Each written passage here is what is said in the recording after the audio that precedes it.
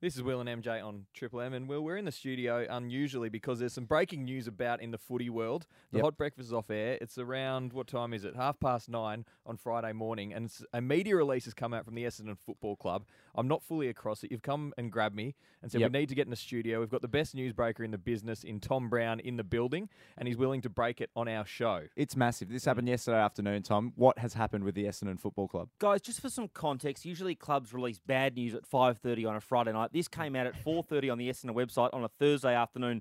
The Bombers signalling their seriousness about esports. In a massively surprising announcement, which can only be described as a bombshell, they've revealed they've decided not to renew the contracts of their entire esports team. The group shot to prominence on Friday Night Footy. BT, Brian Taylor, interviewing the team on Roaming Brian. And this is the clincher. This is the key bit of their statement. With the 2018 season officially at its end, according to Essendon in their statement, we have taken time to reflect on the 2018 season and evaluate our processes, support structure and roster moving forward, the roster being the operative word there. It is through these evaluations that we have come to an incredibly tough decision not to renew the contracts of any of our 2018 starting roster. Today we officially say goodbye, and I know MJ loves these names too, Christian Sleeping Tien Su, Sebastian Seb De Sigli, and we apologise if the pronunciation of these names is incorrect. We're just going with the release. Carlo Luch La Civita, Alan Tiger Roger, and Andrew Rosie Rose. We'd like to take this opportunity to thank all the players for their service to the organisation.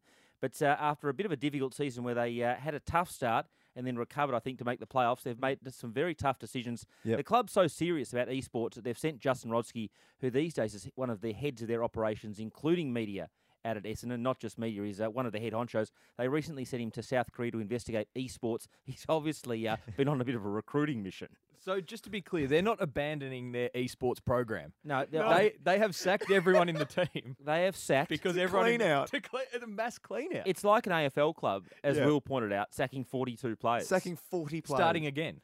Correct. Just culturally, I think things were wrong down there at the hangar. So at Tullamarine. The only time I've ever seen anything like this is in the movie with Keanu Reeves, The Replacements.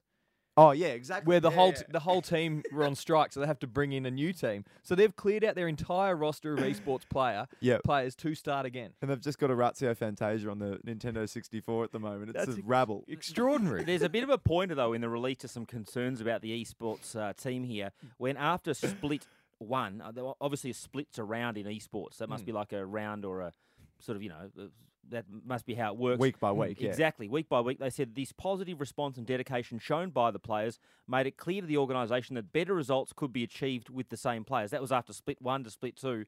But obviously after the most recent split, they decided that the positive results couldn't be achieved with the same players, and they decided to go in a different direction, which...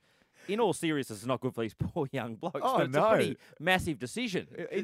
In terms of scandals... and it's such a serious release. In terms of scandals and the Essendon Football Club, this would have to be right up there. Oh, I think it's... Yeah, I don't think you get much bigger. I mean, their esports careers are at a real crossroads at the moment.